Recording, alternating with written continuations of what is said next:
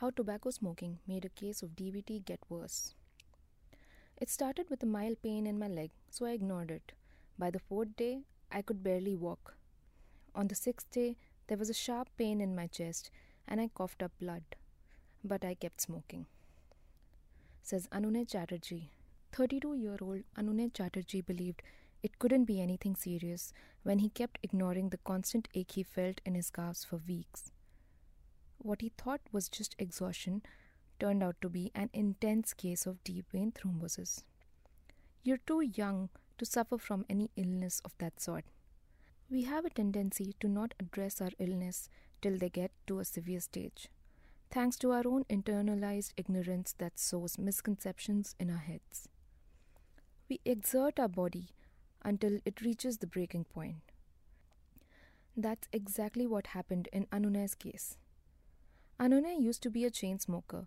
Little did he know how much smoking was worsening his condition. His case of unattended DVT eventually led to pulmonary embolism. I woke up late after partying all night. There was mild pain in my left calf, which I ignored, assuming it was just because I was hungover. The pain got worse, but I tried managing it the next 2 days by applying Volani on it, says Anunay. What is deep vein thrombosis? Deep vein thrombosis is a serious medical condition which occurs due to the formation of clots in one or more veins in the body, usually in the legs. By the fourth day, the pain was way too much for me to tolerate, and I could barely move my leg. Finally, a friend took me to the nearest hospital where the doctors couldn't diagnose anything but gave me some painkillers for relief. They were of no use, says Anunay. There can be many reasons behind the development of DVT. It can happen if you don't move for a long time, such as after surgery or an accident, or when you're confined to bed for a long time. There can be several factors that can affect blood flow in the deep veins and extend the risk for developing blood clots, such as number 1, aging, number 2, a family history of DVT or pulmonary embolism, number 3, having a particular kind of malignant cancer, number 4, vein disease such as varicose veins, number 5, tobacco smoking, number 6, using birth control pills, number 7, pregnancy, number 8, being overweight, number 9, genetic blood clotting disorder. On the 6th day, there was a piercing pain in the left side of my chest while breathing, and when I coughed, there were blood spots in the phlegm.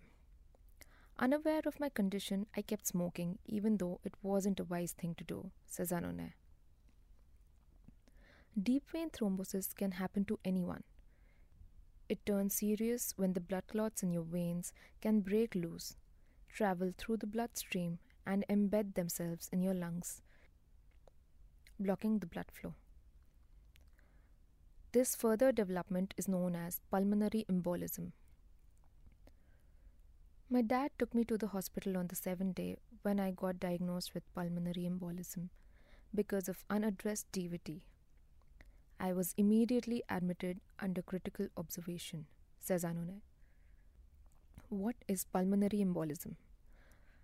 A pulmonary embolism is a complication caused by neglecting the signs of DVT, Dr. Vikas Bhardwaj, an orthopedic surgeon, says. When the blood clot gets stuck in an artery in the lung, blocking the blood flow to that part of the lung, that's when pulmonary embolism takes place. These clots mostly originate in the legs and travel up through the heart and then into the lungs. In Anunay's case, his smoking affected two major things: the blood vessel wall's integrity and the blood clotting. Tobacco makes a lot of biochemical changes in the body. It produces free radicals that damage the innermost lining of the blood vessels and shifts the balance between coagulation and anticoagulation. His condition was already severe, and if he continued smoking, it could have become chronic. Orthopedic surgeon Dr. Vikas Bhardwaj says. This incident was a turning point in Anunay's life. He's quit smoking and come to the realization that you have to respect your body. DVT is caused by various reasons, but in my case, all the causes were ruled out as me smoking heavily, even in that condition, ended up resulting in pulmonary embolism, says Anunay.